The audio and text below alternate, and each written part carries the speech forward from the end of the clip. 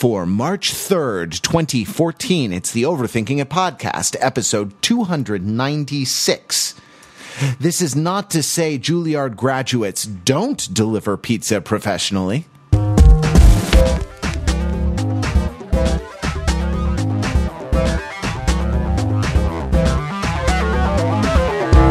Welcome to the Overthinking It podcast, where we subject the popular culture to a level of scrutiny it probably doesn't deserve. From Hollywood, California, the Dolby Theater, standing outside where it has started raining again, and all the dry celebrities are getting wet as they come out of the governor's ball. No, that's not really happening. I made that up, and I'm Matt Rather, the maker-up of things. I'm here with the panel to talk about the Oscars 2014, an unremarkable telecast with a few bright shining moments that were all too brief. Panel, your question tonight in honor of Best Actor Matthew McConaughey's speech. Who is your hero?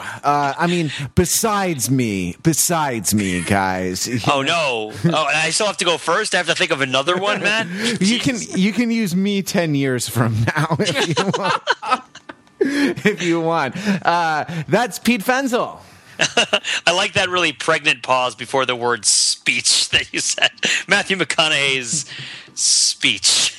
But yeah, we'll talk more about that later. So my hero, especially my Oscar hero tonight, and I tweeted this very, very early in the evening from the Overthinking It account, is, I quote, some of the guys from ESPN. You may ask me, why? Why are some of the guys from ESPN your hero?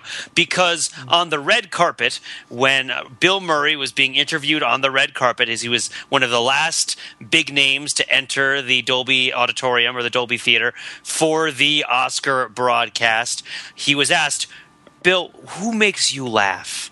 And he said, David Letterman makes me laugh, some of the guys from ESPN, and my children.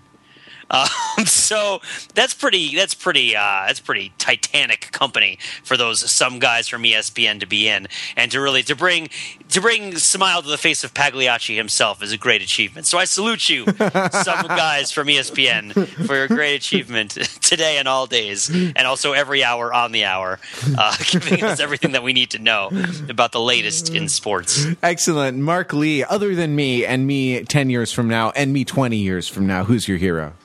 You 30 years? No. It's you 40 years from now, Matt. That's who it really is. Wow. That's the fact that you will be alive in 40 years from now. If you 40 years from now is my hero, and 40 years from now, I want to be alive. And if there's anything you look up to in your hero, it's livingness, being alive and not dead. That's really it, right? What else you got to look for? No. Okay. My hero. I had something good to pick out just a second ago, and it just wasted all my brain power on that ridiculous line of humor. Wait a second. Hey, I have to. Okay. Because there's lots of people. Okay. I got it. All right. It's for my hero is Ellen DeGeneres. And Captain William Shatner and everyone else who's gone into the no-win scenario. In Ellen DeGeneres' situation, it is of course agreeing to host the Oscar. Yeah, it's Kobe Oscar Maru. Right? And a lot of people try. And I salute those people as heroes.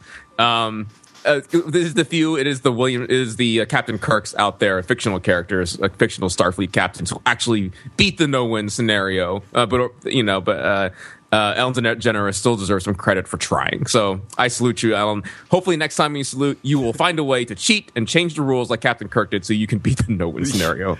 Yeah, absolutely. Morituri, plural, I guess, te salutamus, right? which is Latin and translates roughly into "we who are about to host the Oscars salute you." Am I crazy to say that Seth MacFarlane was better? Well, I want to talk about that. I was thinking. I went to my mother's house to watch the Oscars and drove manically through Oscar traffic, which snarling the freeways of Los Angeles. No, not at all. I drove manically home though to and made a record time to get here in time for the podcast. And Fiona, my girlfriend, and I were in the car talking about what to talk about on the podcast. She writes all my material for me. And we were talking a little bit about Seth MacFarlane and We Saw Your Boobs, right? Like that was a thing to talk about, that was a thing that happened, and you could criticize it, I think justifiably, right? You could strongly criticize it. In fact, you could hate it, but it was a thing and it happened. It was an event that occurred that you could talk about, and like the selfie. The selfie heard round the world, right? Just doesn't cut it. The pizza bit, though, like you, Mark, I guess I got to give her credit for really committing to the bit, right? Like it's hard once you know the bit is a loser to just give yourself to it over and over again, 100%. But my God, she did. And not one but two selfies in the Oscar ceremony. Anyway, I have a hero. It's Glenn Close because she used the word "wrought" in her intro, and I don't think a lot of these. I mean, even they were lampshading the fact that like Oscar-nominated actors not so smart. Or not so educated anyway. They may be very smart, but it was like, well, Amy Adams, you seem smart. You went to college, right? No. Oh, that's a hilarious joke. Oh, yeah. Hilarious. Not funny. No. Yeah, I don't know why. I'm not sure. I'm a little uncomfortable with that, like being called out. About Amy Adams, as though that were the thing that was like remarkable or worthy of note at that moment in the ceremony. So not a lot of those. So anyway, these stars, they're not so bright, and Glenn Close managed to come out and use the word "wrought," the past participle of work, right? In order to what was she doing? Introducing the in memoriam, and it gave a nice note of gravitas to the proceedings. Can you answer? I wasn't actually. Oh, go ahead. Was this before or after John Travolta butchered the English language by saying something along the lines of Idina Menzel? That was unfortunate. I don't know. I was pissed off with the jokes that Ellen made about people's names, not just because I am haunted by the legacy of Oprah, Uma, Keanu. Do you remember Dave Letterman? Of course, yeah, of course I remember. It was really boring. It was really boring, but it also was like the whole thing is a publicity stunt, right? Like acknowledge that you're participating in a giant 3.5 hour commercial that ironically has commercials inserted into the middle of it, and get people's freaking names right to make their publicists happy. My dreams of people spelling my last name correctly have been shattered. Shattered, I say. That's Idina Menzel. Although now that everyone knows you say it Menzel, no one's going to say my last name right anymore. So, but she was my big hope. After it turned out that Denzel Washington wasn't going to pan out in terms of people making the connection, I was hoping she was really going to come over mainstream. But John Travolta, or rather, I should say, Nicolas Cage wearing John Travolta's face, really fouled things up for me. You can't prove it wasn't him, because Nicolas Cage was nowhere near the Oscars tonight. Or was he? Was he in front of all of us? Even he wasn't nominated for anything he was in this year? Such as, for example, I'm going to look up on IMDb.com. Nicolas Cage. Okay, go on while I'm looking this up. Oprah, So I actually I'm looking at the Ellen selfie right now, and I just love Kevin Spacey right in the middle of the Ellen selfie, especially because it's like I'm 3 feet away from the center of power. Right? Like Kevin Spacey, just this idea. I just developed this fantasy throughout the whole show, and I tweeted a little bit about it that the poor performance of Ellen was due to emotional manipulation by Kevin Spacey Yes. that had taken place over weeks and months. So that when Kevin Spacey came out, who had been given the crappy as all get out job of introducing like the governor's awards so that he could come out and look like the greatest guy in the world for merely speaking with a little bit of energy in front of a large crowd of people, right. Who are all trained to speak in front of people with energy. So Okay, Kevin Spacey. Wait, before we go any further, Nick Cage was the voice of Grug in The Croods, which was nominated for Best Animated Feature. He totally could have been there. He could have been there. He could have been there. Maybe he was. Maybe John Travolta was there wearing his face, and he was in the back. I don't know. Boo. Boo hiss. Croods. So it seemed to me that the idea was to not offend anybody, right? Yes. Like that the corporate masters had decreed that this will be an Oscars completely devoid of anything that anyone might get upset even a little bit about. And that is a terrible recipe for an entertaining show. That is a terrible recipe for a memorable show, right? Because it ensures that nothing will happen. That however reprehensible, however misogynistic, we saw your boob song was, we could all join in our hatred of it. You know, we could all there was something to podcast about. Right after the it is funny. It is funny that the thing that felt most energizing, that we all want to talk about the most, was Matthew McConaughey's absurd proclamations about his future self being his own hero, and that's like the big takeaway. I mean, prior to that, I guess the Frozen people gave a pretty solid acceptance speech, but really for most of the broadcast, Jared Leto's appeal to help the Ukraine, his very vague appeal for social change in the Ukraine and Venezuela, was like the most interesting thing that anyone had said. Yeah, exactly. The idea that the Hollywood elite stands with the downtrodden of the world in the world's violent hotspots. When Jared Leto says "we," what does he mean? And I think that's an important question, because I don't know if Jared Leto considers himself to be like what? How does he subdivide himself? Does he mean the cast of My So-Called Life? I was just about to make that crack. For Jordan Catalano's everywhere. All right, well, okay, we talked about Jared Leto's ridiculous Ukraine and Venezuela comment. It's not ridiculous. Can we unpack that? No, it's not. Yeah, I'm with Pete. There was an element that was a little bit like, okay, like when I think we're all on Twitter, we saw Twitter's collective eyes roll, right? Because, well, that's what Twitter does. That's what people on Twitter do. Sure, but anyone who does anything sincere makes the internet's eyes roll. The internet is an anti-sincerity machine, you know? And like, of the ridiculous things that happen in Oscar acceptance speeches, like, remember, James Cameron asked for a minute of silence for victims of the Titanic, right? Did he really? Yes. Yeah. After they swept every category for Best Picture, it was like, let's have a minute of silence for the victims of the iceberg, for iceberg victims everywhere. And then he said his famous quote, which is, "Now let's go out and party till dawn." My point is that you're grading on a curve with Oscar speeches, and it was probably not even in the top 5 most ridiculous in history. Are you serious? It's not even like the top 25. Like the one where Marlon Brando doesn't show up and sends an Indian. Like it sends a not actual Indian, right? Someone, exactly. A dark-skinned person dressed as a Native American. Portray it, yeah, exactly. No, yes, I am serious, Pete. I'm just being understated. Yeah, no, I appreciate it. You're giving him the benefit of the doubt because of proximity. But yeah, man. I mean, okay, so just to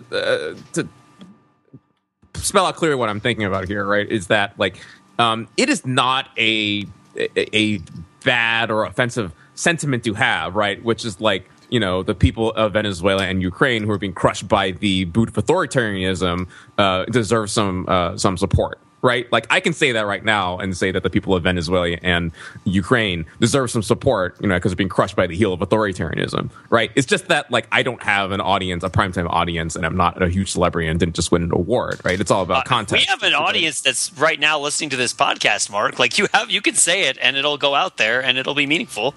I mean, you're not talking to just us. You know what, Mark? Screw you, Mark. On behalf of Overthinking It, I stand with the people of... Matt, this is you from 10 years from now. Oh my God, Matt. Oh, wow. Really, God, the hairline trend did not stop, did it? Look, there's no time for this right now. We need to save the Prime Minister of the United States. Wait, what year is this? What year is this? Oh my God, we're going to have a Prime Minister in the future? Wow, what was that? That was crazy. Sorry. No, sorry. Well, okay, you just gave our audience more entertainment than they had 3.5 hours of the Oscar telecast. So I was thinking about this a lot while I was watching the show, which is that you have all of these people who are good at stuff. Like they do have like skills and talents for which people want to watch them. Maybe that talent is only being interesting, which is hardly the worst thing to have on television, right? So even the ones who have no like real skill at the verisimilitude or at mimesis can at least like be conversation worthy, and yet you create this situation where it's like, let's do a 3-hour show where they all read boilerplate copy written by the intern, right? Like about like how everybody is a hero and all this stuff is great, and it's like, well, what? There's a room full of highly paid union writers who resent that you said that. I write copy like that all the time personally, like for my own job, and it's very safe. It's very safe. Pete, do you do remarks? I know you do publications, but only occasionally. Yeah. Only occasionally. Yeah, very rarely. It's not really like when you say that, I'm reminded of a brilliant statement you made on this podcast several years ago after one of the Academy Awards. You said that the Oscars is a stage show that's put on television that's produced by movie people. Yes. And you wonder why it's not great television. Yeah. Right? Well, we were talking. So this is one of the things Fiona and I were talking about. We were talking about our preference for the Tonys, and not just because we are people of the theater, but also because you get to actually see the thing that the show is about being done in front of you, right? And yes, it's still televised, but it is it is theater being made about theater being made. Rather than a live show about movies being made, and not even about movies being made, about the appreciation of movies and the people who make them. Right. As far as entertainment goes, the best thing was probably the crew dancing around with the song from Despicable Me. Right. Yeah, I mean, maybe Jamie Foxx when he was doing his little thing with Jessica Biel, that was pretty cute. Yeah, that was great. I just meant as far as like spectacle goes. Oh right? yeah, it was like Pharrell. It was Pharrell's Yo Gabba Gabba thing, whatever it was he was doing. Yeah, exactly. Yeah, Happy, the song from Despicable Me too, with a coterie of about 24 backup dancers, well choreographed dancing and a lot of fun, swooping cameras that makes things interesting to watch, and a catchy song. Imagine that, good entertainment. Yeah. It was good. It was good. I mean, U2 was a little bit flat, but they were there, and they're kind of a big deal, I guess. And there was but not. My point is, as far as like spectacle, right? It was 4 guys standing in a line. Yes. Was the U2 performance, right? On the second verse, Bono took 3 steps forward. That was the extent of the blocking of the U2 performance, right? Like Pink walked out from behind a curtain. Idina Menzel stood center stage and then walked to 3 steps downstage. It wasn't huge on spectacle, right? Because I guess spectacle takes time, but if you take that away, what's left still takes time, and it's dull and plodding. Yeah, Ryan Steele kept rooting for one of the singers to take flight with a harness, right? Pink, Bette Midler, Idina Menzel. Pink because of the the Wizard of Oz thing going on, right? I know, wrong Wizard of Oz. Well, also because of Pink does aerialist acts. Yeah, also that as well. Yeah. That would have been a spectacle. That would have been interesting. But alas, nobody took flight. There was too much gravity going on that night, huh? The choreographer of Spider-Man Turn Out the Dark was too busy doing the opening ceremonies for the Olympics, right? Because he did that. That was the guy. Oh, I thought you were joking. No, I'm not joking. He's Russian, but he lives in Queens. He worked with Julie Taymor. Yeah, exactly. And he did the whole thing with the Soviet guys and the heads flying around and the dudes with their giant hammers. But anyway, that was a couple. Is he not choreographing the invasion of Ukraine? Ha! Too soon. Flock of flame. But yeah. But it was like, just a lot of actors, a lot of performers not really getting to perform. And we don't get to watch that very much. We get to watch them say the stuff. It was cool that there was a brief video footage of Angela Lansbury. That was nice. Like that'll do. Oh man, should we talk about the winners at all? Or are we mostly concerned about the show? I'm mostly concerned about the show. I feel like there weren't a lot of surprises. It's not often that you split Best Director and Best Picture. I guess that means something. Yeah, I suppose. I mean, has it become more frequent in recent years? Because there was a while where it almost never happened, right? But I mean, certainly, I'm looking at the list now. Yeah, you can go back through the list, I guess. I think what it reflects, and forgive me for saying this, but I think what it reflects is that a lot of people admired 12 Years a Slave, but not a lot of people actually liked it. Right, or it doesn't give pleasure. It's not designed. Yeah, it's not designed to give pleasure. So let's put it this way: it was a political statement to vote for 12 Years a Slave. Right, saying this is the important, significant film about slavery. It connects to our current struggle for civil rights. All these things, and I ought to vote for this for Best Picture. But all the other stuff, right? Gravity, so I am told. I haven't seen it. Yeah. But then on the other hand, Gravity, super enjoyable, incredibly technically innovating, all these other things. It also, I don't know, Gravity, I had panic attacks throughout Gravity, the whole time. I'm not sure I found the experience of it pleasurable. I came out of it needing a Xanax, but it was, I don't know, but yeah, I mean, I guess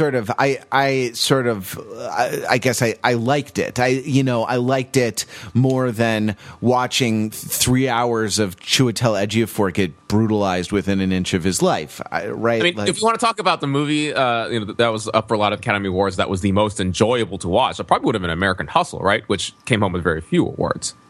Yeah, I mean, in terms of being fun, I don't know, but I've only seen about half of them. I saw American Hustle, I saw Captain Phillips, I saw Gravity, I saw Wolf of Wall Street. Philomena, I wasn't even released around me. I couldn't find it, or I didn't know when it was in theaters.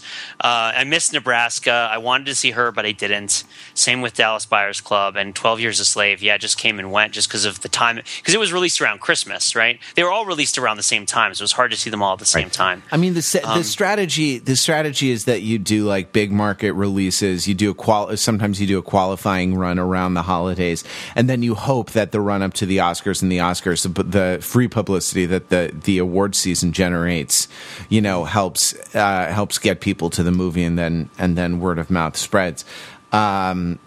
It doesn't always happen. Philomena was a hell of a good movie. Again, not enjoyable. I mean, really, really sad. I guess I have to it's on me to sort of define what I mean by enjoyable in films, because I believe that it's an art form, and that it is actually a disservice to the art form if every movie is a hand job, and that's actually not what I go to art for. You go to other things for that kind of experience, and so I don't know.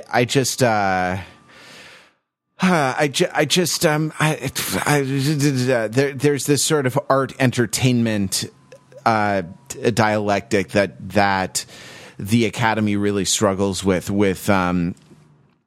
the Academy Awards, and that Chris Rock, I think, brilliantly threw into sharp relief with his Oscar bit about how no people actually down at the Cineplex have seen any of the films nominated for best picture. And so I guess what I'm saying, despite the sort of laudable political aspirations of some of the movies, is that it's I don't know, it's not that's not it either, right? Like there is a basic entertainment function or a sort of captivating function. Let's put it this way, and maybe this will pivot us to a different topic. All those montages that they're showing, which had not easily discernible themes, or they were lacking in themes, but they had all the movies that people actually like, right? Like Independence Day and Terminator 2. The movies that don't win the Oscars, they got put into the fun montages.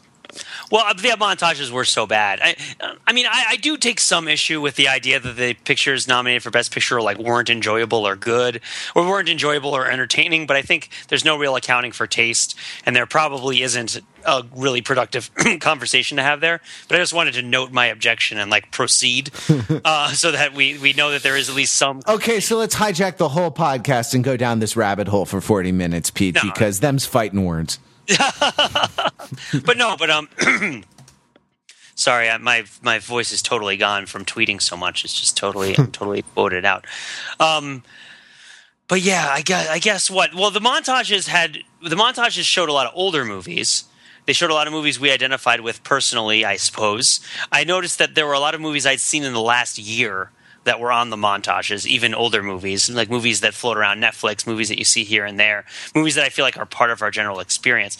But I was also just deeply troubled by because if there's one thing, if this is the Academy of Motion Picture Arts and Sciences, the one thing that they should be good at is putting together a montage of movie clips, because they're supposed to have access to all of them. If they're supposed to have this big museum, right? You could talk a little bit about the wonderful pitch for the museum that will change the future, which is, of course, spaceship that we will all ride onto and use and take the Kobayashi Maru. I'm sorry, it looked like a dick. It looked like a giant dick sticking out of a. You said something about a place you needed to go to get a certain kind of entertainment. Right, exactly. It's the Academy Museum of Handjobs. It's just if you're going to make a museum about movies that's better than the Museum of Television Radio Broadcasting, which is a fine museum, then you should be able to cut together the movies you have access to into decent montages. These should be montages that excite people that are excited about movies, and we certainly know a fair amount about montages and how to make them effective, how to link them thematically, what feels good, what doesn't. And it just feels like the montages were just totally lacking in energy or direction. There was none of the subtleties that I'm used to in a Belinkie montage were present in any of these montages. Right. Like the timing of the sound, when you time the transitions in the music with things that are happening in the video, you make subtle connections between the semantics of the lyric or the implied lyric and the visuals. You progress, you have geometric progressions. There's no even there didn't even seem to be too many shot progressions, sort of geometric progressions of orientations of objects in the frame. It just seemed like they were just slapped together and thrown on there, and it was just really kind of offensive. Pete, somebody cares Twitter, about montages like I do. Pete, I think on Twitter you noticed the omission of any of the Fast and Furious movies from this montage. There was one, yeah. Jumping from car to car. Yep. Okay. Yep. All right, it got some love. That's good. It was there. But Independence Day was used twice in that montage. Now, I love Independence Day, but you don't need to use the same movie from freaking 20 years ago in your Oscar montage. Right. It was never nominated for, maybe it won an Oscar for visual effects, but Jesus Christ. I remember when we all saw an early draft of Belinkie's How Hollywood Says I Love You card, and Belinkie invited comments, and one of your notes, Pete, I don't know if you recall this, but your note was you can only play the Colin Firth card once. Yes. Right? Yes. And for people who don't know what this is, there's a montage that Belinkie made for Valentine's Day a couple years ago of all of these different people in movies saying "I love you," and he links it together into one big expression of love, similar to his much more famous 40 Inspirational Speeches video. And it's really beautiful. And we all in Overthinking It pitch in on these things. He sends drafts around, we help him edit them, and we give our suggestions and our feedback, and it's sort of a team support is thrown in behind Blinky on these projects. But it was like he had Mr. Rochester, he had the guy from Love Actually, he had like all these different Colin Firth characters showing up. And to hand it back to you, yes, you can only play the Colin Firth card once, even if it's different Colin Firths at different times. Right. In one montage, definitely. Yeah, no, for romantic comedies, that's definitely, you get one Colin Firth, and I think your note was, and you're playing it too soon. Yes, right? yes, because exactly. you can't put Colin Firth in the first minute of footage at least. Yeah, and I feel the same thing was operating here. You can't play the Independence card day. You can't play the Independence Day card more than once. And even if it gets you out of a tight spot, as far as like lining up your voiceovers or something. Yeah, I mean, it's like playing like Hearts or something, where it's like, yeah, you can shoot for the moon, but you better commit to it early. And if you don't commit to it and then you try to shoot the moon later, it's going to fail you, right? And it's like, well, if you play your good cards early, you want to beat each necessary trick, like, just by a little bit, right? So that you save your good stuff for when you need it. You save your trumps. You don't go blasting out of the doors with your best stuff so you have nothing left. And of course, you also just don't want a hand that's just full of hot garbage with nothing that you can play. So that's the first. I think that's the first reference to Hearts that I've made on the, which is like the Windows game of choice, circa 15 years ago, right? Like when people would play that rather than in the days before FreeCell, which is of course already several generations ago. You didn't. You weren't a Minesweeper fan? Yeah, but for me, it went Minesweeper preceded Hearts. Oh, I see. In terms of when I played them as the game that I played while I was using Windows. And Space Cadet Pinball is in there at various points, like an old friend who you probably shouldn't hang out with, but who keeps rolling around every time. Hey, what about that hovercraft game? You guys remember that with the maze and hovercraft? Came to Windows 95. It was pretty bad. I just wanted to throw that one out there because I think people forget about that one. You should never forget that This one. is how boring the Oscars are. I know, right? Exactly. I just threw something on my desk. Kind of my hero is Matthew McConaughey playing Minesweeper. That's my hero. All right. All right. Can we talk about the pizza bit a little bit? Yeah, I'm not sure what there is to say about it, but what is it? It's like. It's a joke that's operating with the pathetic drop, right? Like that this is an extraordinarily august and highly moneyed and all dolled up group of people for an occasion of great ceremony and moment, and Ellen is taking the piss, right? She's letting the air out of that. It's in the same camp as the selfies too, right? It's also something that fans of hers from her show would recognize as the kind of thing that she would do.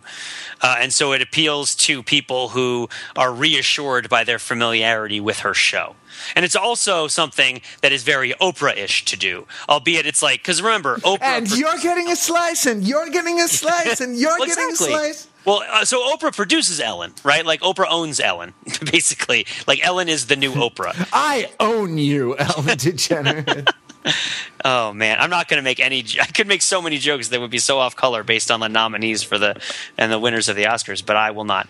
But no, but it's it's the same mentality of the host is somebody, a host figure is somebody who sort of gives something to everyone and makes everyone feel comfortable, but also kind of gets people who seem a little bit hoity-toity to show that they're really actually accessible and just like the rest of us. Yeah, but she didn't give pizza to everyone, right? I think I saw her working the crowd there and sort of seeking out the big A-list celebrities, the nominees, basically, and giving those guys pizza. Yeah, and also I read on Twitter that the pizza guy was a Juilliard graduate, which is offensive. Actually, he was a plant and not the actual pizza dude. I mean, that's what somebody said with a frowny face next to it, so it must be true. But no, but of course, this is not to say that people who graduate from Juilliard don't deliver pizza professionally. No,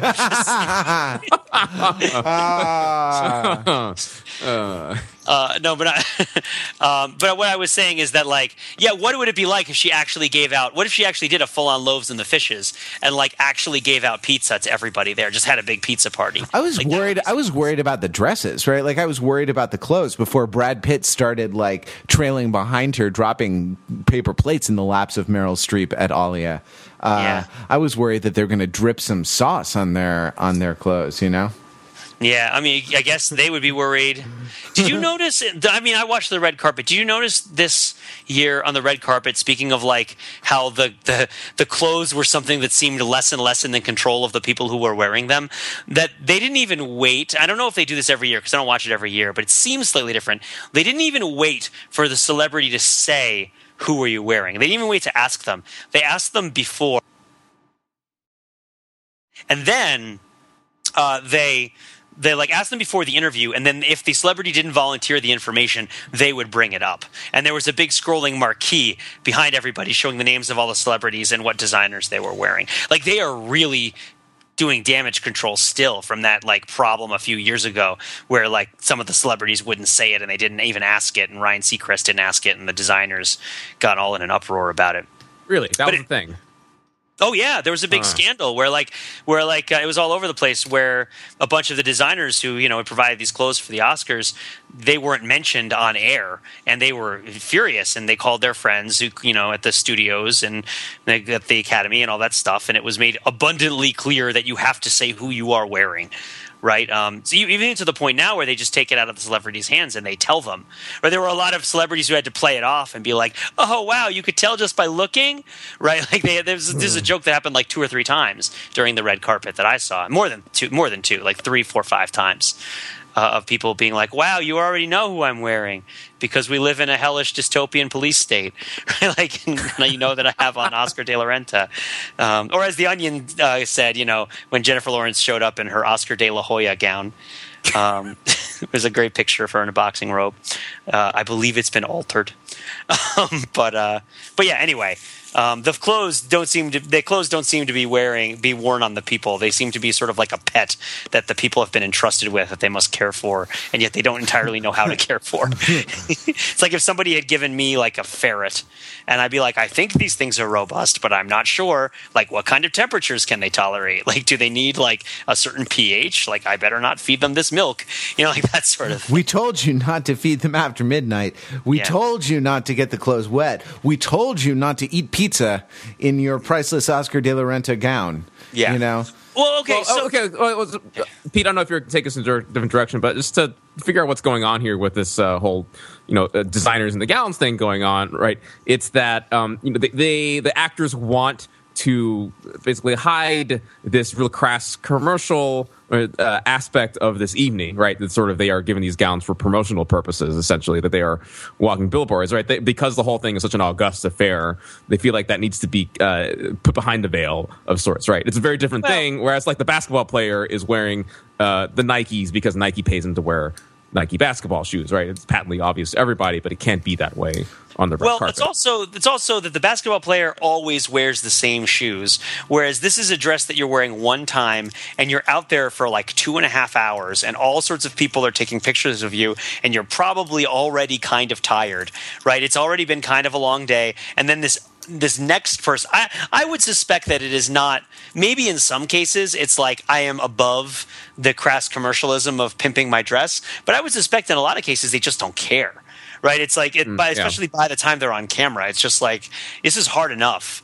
And it's also annoying enough. It's also like the end billionth awards ceremony. It's the last one. They've been doing them for a long time. There's been a big gap since the last one. So I totally sympathize with this. Yeah, the last one was last night. The last one was the Independent Spirit Awards down at the beach in Santa Monica. So they had one last night. So they're all like hungover from the Independent Spirit. Exactly. Like, no joke. That is true. That makes total sense. And was Kevin Spacey not invited to that party, and that's why he was fresh as a daisy and also vengeful? Kevin Spacey was like slurring his speech and he didn't even put down his champagne flute in his pre-show interview. Now, then he got up on stage during the actual show and like knocked it out of the park. But and hey, theater actor, right? Like, he actually is used to standing on his 2 feet in front of people and delivering lines to a room full of people in a compelling way. He was working for the last guy in the last row, right? Whereas Ellen's last row is just like 20 yards away from her. Did you notice how many of Ellen's jokes end kind of with her muttering down? Okay, what? No. No. How much more would Kevin Spacey have had to drink for him to just like launch into one of the pipe dream speeches from the Iceman comic? Yeah, right. Yeah, absolutely. Like, now is the winter of our discontent made glorious summer. Or Southern accent would be better. Right? Now is the winter of our discontent made glorious summer by this son of York. And right in his Frank Underwood voice. Yeah. How funny was it that like amoral, like sort of smarmy Southern white dudes were like this presence during the year that was like declared in advance to be politically belonging to 12 Years a Slave. Like, right, you had like Kevin Spacey and Matthew McConaughey both playing these caricatures of sorts. Like, I mean, I guess Kevin Spacey was pretty far away from where 12 Years a Slave showed up in the show. But there's just the presence of the weird sort of spotty presence of the Southerner, because it's not like Matthew McConaughey was like the only Southern person there. Is basically what I'm getting to. Like there were no other people who talked on stage with a Southern accent, right? It was just Matthew McConaughey. Sure. Yeah, which is interesting because there's people from all over the place who move to Los Angeles. But I guess, it's a lot of locals. People lose their accent. They learn elocution. They have to do these things. But I mean, Kevin Spacey is from, I beg to differ. Movie actors don't learn elocution, right? Like, they could barely. I mean, not everyone can say the word "rot." Yeah. like Glenn Close can. Kevin Spacey from South Orange, New Jersey, right? Like, so even he was kind of play acting at being a Southerner, but like Matthew McConaughey laid it on thick with his daddy with a pot of gumbo and a lemon meringue pie and a cold Miller High Life, or no, what did he say? Cold Miller Lite. Yeah, Miller Lite in his hand, and he's dancing around like this, But he's not my hero. My hero is me 10 years from now. Just to defend that a little bit, like, there is a way of saying that kind of makes sense, right? Like, there is a way of saying, like, it's not appropriate for me to look up to anyone else, really, because no one else. I live a different fundamental life than you do. You live a different life than another person. Like, we're all responsible for ourselves, and we all need to motivate ourselves and believe in ourselves. And maybe even something to the extent of we can only really be there for each other if we also get better ourselves and recognize that we have room to improve. Of course, he didn't say any of these things, but just the idea. It's not on its face absurd to aspire to be the person that you want to be in a decade. Right, and to sort of like to set that up. That's not absurd on its face. I think the tone with which he said it is part of what makes it so hilarious and awesome, and terrible and stupid, but all of those things all at once. But the thing I wanted to say before was Cate Blanchett's quote was really interesting. This felt particularly ripe for our particular sort of podcast, right? Which is where she said that it was that the awards that are given out, arbitrarily but still mean something.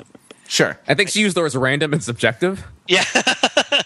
But they still mean something, despite being random and subjective. Yeah. Which is quite a statement. Like, that's almost as controversial a statement as Matthew McConaughey standing in front of the Hollywood elite and like unironically praising God. And this is something that is not. These are not ideas that go together all that seamlessly. This idea that something that can be random and arbitrary can also be meaningful in a way that isn't like on its face abhorrent and calls for its own non-existence. Though it is, right? I mean, it is nice to see. Like, it is nice to see someone. You know what? There's no way I can say this without sounding bad, so I'm just going to go ahead and sound bad. It is nice to see like expressions of religion not being ghettoized just to the black performers. You know, right? Like that. And I actually noticed it. The model was whose job it is to grab McConaughey by the elbow and lead him off. That was Kim Novak. No, when he was giving his best actor speech, was black behind him and clapped. when he said his thing about looking up to God and how that's very important to him. Yes. She clapped and like then nervously looked at Jennifer Lawrence next to her, whose hands were down at her sides, and stopped clapping. Right? Like, and this struck me as like a very interesting and kind of tense and awkward sort of moment in the whole telecast. That is really interesting. That's definitely interesting. Right, because like, and I think it's terrible that like, oh well, yes, of course she's singing, His Eye is on the Sparrow, right? But she's black, right? Like that's okay, you know. She has soul, right? Yeah, and it's like that, which is of course something it's a magical power that you have by virtue of the ethnicity that you're born. by virtue of the power of Steve McQueen's 12 Years a Slave, right? So that's horrible. Too far. Okay. Well, I'll pedal that one. But I want to lampshade kind of how cynical the whole thing is. Yeah. Sorry, Mark. I didn't mean to railroad you there. No, I just wanted to use the break in at some point and just mention the fact that in a series of articles I've done on Overthinking over the past few years, I pointed out that the word God is rarely ever used in the speeches, and sort of by inference, people are rarely thinking God. It happens. It's a very rare thing. And just this year, Slate.com did some big number crunching speech on the Oscars that got all the traffic, which my little pieces didn't. But it's okay, Slate. You can write on my coattails and get those That's fine. Wow. Yeah. Great, Slate. Huge social media marketing budget. What, did you buy some Facebook ads for that post? What, you sponsor a couple tweets? God's sake. We've been killing it. We've been killing it for 6 years. 2,000 posts and counting as of today. I'm just really looking forward to the day when the New York Times publishes all our articles. Because right now it only does the occasional one. But anyway, unattributed. Anyway, Mark, you were saying. Well, so is that a recent trend, or is that something that's been going for a while? Let's see here. Slate listed that over the last 12 years. I haven't read the whole thing in depth yet, but I'm just scrolling down to here. God, where is God? God. It's only been mentioned 3 times. In the last 12 over the years? last 12 years, yeah. Wow. So four now. Wow, actually 4 five, now. five tonight, I guess. 5? What was the 5th one? Wasn't it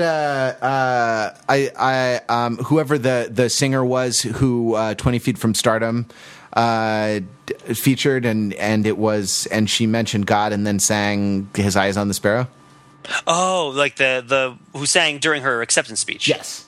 Yeah, so directly to this point, I'm on the Slate that has this fun little infographic thing. I give credit to Slate for putting this fun thing together because Lord knows we do not have the resources to do that at Overthinking.com. The 3 actors from 2002 to 2013. Just going to say, there's a PayPal link on the homepage, guys. PayPal link on the homepage. The 3 actors who have thanked God in the Academy Awards prior to this show were Denzel Washington in 2002, Jennifer Hudson in 2007, and Forrest Whitaker in 2007. What do they have in common? Other than the fact that they all thank God. Talent? Yeah, they're all black. Yeah, I was going to say that they had curly hair, but Jennifer Hudson doesn't pick that. I couldn't think of anything else. But no, so Matthew McConaughey is the first white person to thank God in an Oscar speech. In more than a decade. More than a decade. Yes. Wow, that's like a big deal. That's like a pretty freaking big deal. That's really interesting. That's really Hollywood and the liberal agenda, and whatnot. Hashtag TCOT. What is that even? True conservatives on Twitter. Yeah. Oh, I thought it was top. I thought it was ashamed of myself that I know. I thought it was top conservatives on Twitter. I don't know. I see people I follow sometimes troll them, by putting things. I mean, it's. I guess Matthew McConaughey had to mention God after he used his movie to promote a liberal gay agenda. Well, it's funny. I mean, are you guys watching True Detective too? Yes. Oh, yeah. Yeah. Which are like... No, not tonight. I didn't switch over to True Detective tonight, so I haven't seen 7. No spoilers. I didn't want to go spicy-handed with my McConaughey, ranting about the afterlife. But I mean, not to go into too much detail, but it is pretty interesting how McConaughey's character in True Detective is the exact opposite of McConaughey's character accepting the Yellow King at the Oscars. Right, accepting his little statuette. Where, the True Detective is a really aggressive, very proselytizing atheist who's also sort of like, doesn't believe in individual identity, but also has these sort of weird Gnostic ideas of like the cyclicality of time, and all this other stuff. And he just rants about these things. And of course, like, and it shows sort of, and also like a kind of Kierkegaardian sense of like despair as the sickness unto death, except you can't die from despair. And that's the most despairing thing of all, is that your despair can't consume you. Yes. As opposed to my dad is up in heaven with a big pot of gumbo and a Cole Miller Light, right? Like dancing around. Yeah, exactly. Russ Cole does not think that. By the way, can we just sidebar into True Detective for a little briefly. bit? No spoilers. If you want to watch True Detective and you watch the first half hour or the first hour and a half maybe, and you say this is a little slow, stick with it, right? Because like it's all textural and it's all tonal and it's all like setting the stage. At the end of 3, something happens where you're just like, what the hell is that? The last shot of 3 and then like 4 through 6, which is what I've seen so far, are just like eyes wide open, edge of your seat, like incredible TV. Up there with really good moments of Breaking Bad or something, just in terms of like, as Shayna Malowski says, a holy moly scale. I miss the Shayna Holy Molies from when we used to do Breaking Bad recaps. Yeah. Oh, man. I wonder how many parts of the Oscars would get Holy Molies from Shayna tonight. Probably not too many. Shayna, if you listen to the podcast, leave us a note of how many Holy Molies you would give the Oscars. And also how many holy molies you give True Detective if you're watching it. That's one of the reasons I started watching True Detective, actually, is I saw Shayna tweet about it, and she said, True Detective, holy moly. It's like, all right, we got to check this out. Holy molies or godless molies, as the case may be in the case of the Academy Awards. I see what you did there. Very nice. Well done. Hey, guys, the Fox molies. What? The pizzas are here. The pizzas are yeah. Okay. So do you want to slice Pete? Do I rank? Am I A-list enough? Am I going to be your C-listers or their hangers-on that was passed over for a slice of pizza? How pissed off Harvey Weinstein was that Ellen didn't let him pay for the whole pizza? He took $200 from him. Anyway, sorry. I don't think that was funny money. I think that was actual cash. And also Brad Pitt, Ellen sweating Brad Pitt, 20s out of Brad Pitt, and then he just throws his whole wad in the hat. And Benedict Cumberbatch sort of on the periphery of it, kind of wanting to be part of the fun, but being kind of uncomfortable and not understanding what was going on. That was him, like, sort of half photobombing the second or third selfie. That was kind of fun. Oh, man. Anyway, were you transitioning to something when I so rudely interrupted you? No, not nothing worthwhile. We have nothing to say about the idea that the Oscars are both random and arbitrary, but also meaningful. Is this like a Varys the Spider situation? It's very sort of Catholic, right? Like the idea is that like we create meaning through ritual, right? They're meaningful because we do them, and we have to do something. We have to. That's like the 2,000 years of Catholic theology right there, folks. It's a sacramental because theology. you do that, we got to do something. Right? It's not that bad. No, I say it because I'm Catholic, but also that's where a lot of these jokes are coming from. We all are here. I mean, that's full disclosure. All three of us on this podcast. Are Catholic, and so like, but the idea of sacramentality, the idea of like we make meaning, we make like important spiritual meaning through signs, right? Through things that we act out in the world. It's not contemplation, right? It's not remote. It's not an abstract idea. It's actually in the sensory experience of the world and in the interpersonal experience of our interactions with one another that we make meaning, and in that sense. That's what I was getting at when I sort of compared it to certain aspects of Catholic theology, right? And so it could be anything, right? Like it's important that we give the Oscars every Sunday. It's not necessarily important who takes the Oscars every year. You mean if we did have to do this every Sunday, we have to sit through this 3.5 hours? No, I know, but I was trying. I was exaggerating to make a point, right? Like to extend the metaphor in a different direction. If you encounter a population that is watching the Oscars and you seek to influence or communicate with or connect with that population in any particular sort of way, you might want to adopt the Oscars as your own and like slightly adjust them so that they celebrate, your values, but people still participate in the habits that they've always participated in, right? Like it's sort of like this is Cate Blanchett's mini celebration for female-driven commercial films is like the Halloween to the Oscars Sondheim, right? Where it's like I'm celebrating your traditional holiday, but now it's also my traditional holiday that is saying the things that I want it to say, right? And which is interesting that it's sort of always in play what the Oscars are going to be about. I liked them better last year when they were about the superior glowering of Ben Affleck over like a non-adoring throng of people. That was a very good feeling when Ben Affleck he didn't glower, but he could have. That's the thing, he could have. He was very happy. Ben Affleck was happy. Oh man. But yeah, anyway, it's just interesting that like the Oscars are this, because it's not like there aren't other award shows that would love to be the Oscars. It's not like there's nothing else that could supplant them potentially. I mean, they very well might give way at some point to something else that works differently.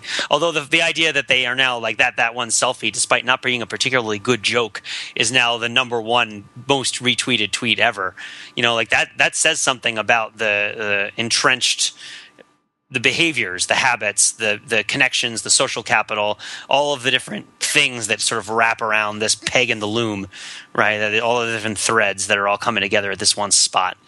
It certainly is a place of importance, a cairn of sorts for the Lalines of our Celtic adoration. At any rate, I don't know. It's really late. It's like 1:15 in the morning right now. We've been going for a while. Yeah, we should let these guys get off the podcast because they are you East Coasters are stalwarts to pull this all night. Can I say one other thing though? Just one thing that I feel like needs to be addressed. What the F was up with the Lone Ranger being nominated for Best Makeup? Like the movie whose only notable thing was that it had the worst makeup. It did. It's not an award for best taste in makeup. No, but not even like the worst makeup of the year. Just like the worst makeup. Just the worst. It's just the worst makeup. Hey, those bird feathers were woven into Johnny Depp's hair one by one by a team of 50 highly trained artisans. One per feather. I mean, I tweeted this out that like when they showed the Lone Ranger nomination and they showed Johnny Depp's face as Tonto when he was nominated for Best Makeup, it's like he's the only person whose face has been shown in the nomination of a film for an Oscar, like in front of everybody at the Oscars, who, if confronted about it, would refuse to talk or praise about the movie that he was involved in. Is that a real thing, or are you speculating? No, I'm just speculating. I mean, I just that like I can't imagine. I mean, I'm sure he would. I'm sure if you forced it, he'd be like, no, they were actually really great and they did a great job. But it was just like there was something, maybe it was the pained look of Tonto in that still image, along with the knowledge that Johnny Depp was not in the theater, right? Like to be there for this thing, and that like even the makeup artists weren't shown. It was just Johnny Depp. I don't know. I was really following the makeup award because of Bad Grandpa being nominated, which was this year's U571, right? It was like this year's Wanted. Usually it's in sound editing where you get the movie that is not like Oscar caliber, that's going to win an Oscar, like Transformers, Dark of the Moon or something is going to get nominated for Best Sound Editing. I refer to it as the U571 Oscar because it went to Matthew. That's a submarine movie with Matthew McConaughey and John Bon Jovi in a submarine, and it won Best Sound Editing. And a lot of Academy Award winner Matthew McConaughey, thank you very much, and John Bon Jovi, and minor league professional football team franchise owner John Bon Jovi. But it often goes to movies that take place on boats or trains because it's hard to edit sounds that take place on boats on trains. Yeah, they really killed the Lone Ranger franchise. It was much better off in the hands of its former owners. Oh, really? Yeah.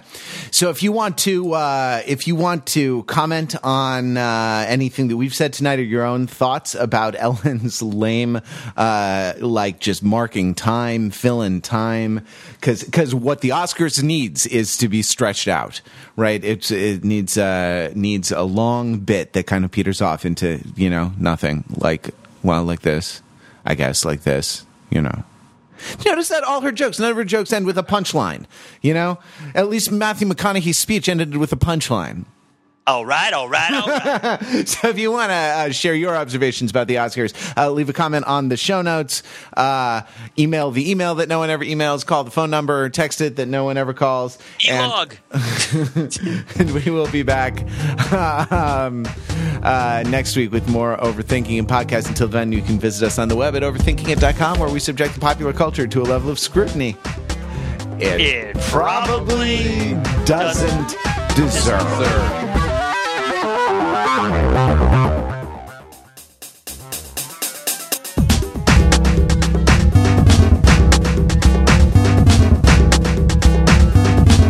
So I was looking at my phone and I missed a piece of the In Memoriam montage. Did they show Paul Walker in the In Memoriam montage? Yes. Yeah, they did. Okay, so Paul Walker made it, but Corey Monteith did not make it. Harold Ramis made it also, and I know there's like always a timing thing because it's supposed to be last year or something like that. And it's always a sticky thing. But they did the right thing and just went with it. I don't think Corey Monteith is a member of the Academy though. Oh. Right, like I think it's Academy members of the Academy of Motion Picture Arts and Sciences, or I guess like people who have done great services to film, like Roger Ebert. They put Corey Monteith's picture on the website. I know that much. Oh yeah, yes. There is an extended. There is an extended version. Yes, with an extended version of Bette Midler's "Did You Ever Know That You're My Hero" playing. Yeah, it just plays. It's a MIDI file. It just plays nonstop.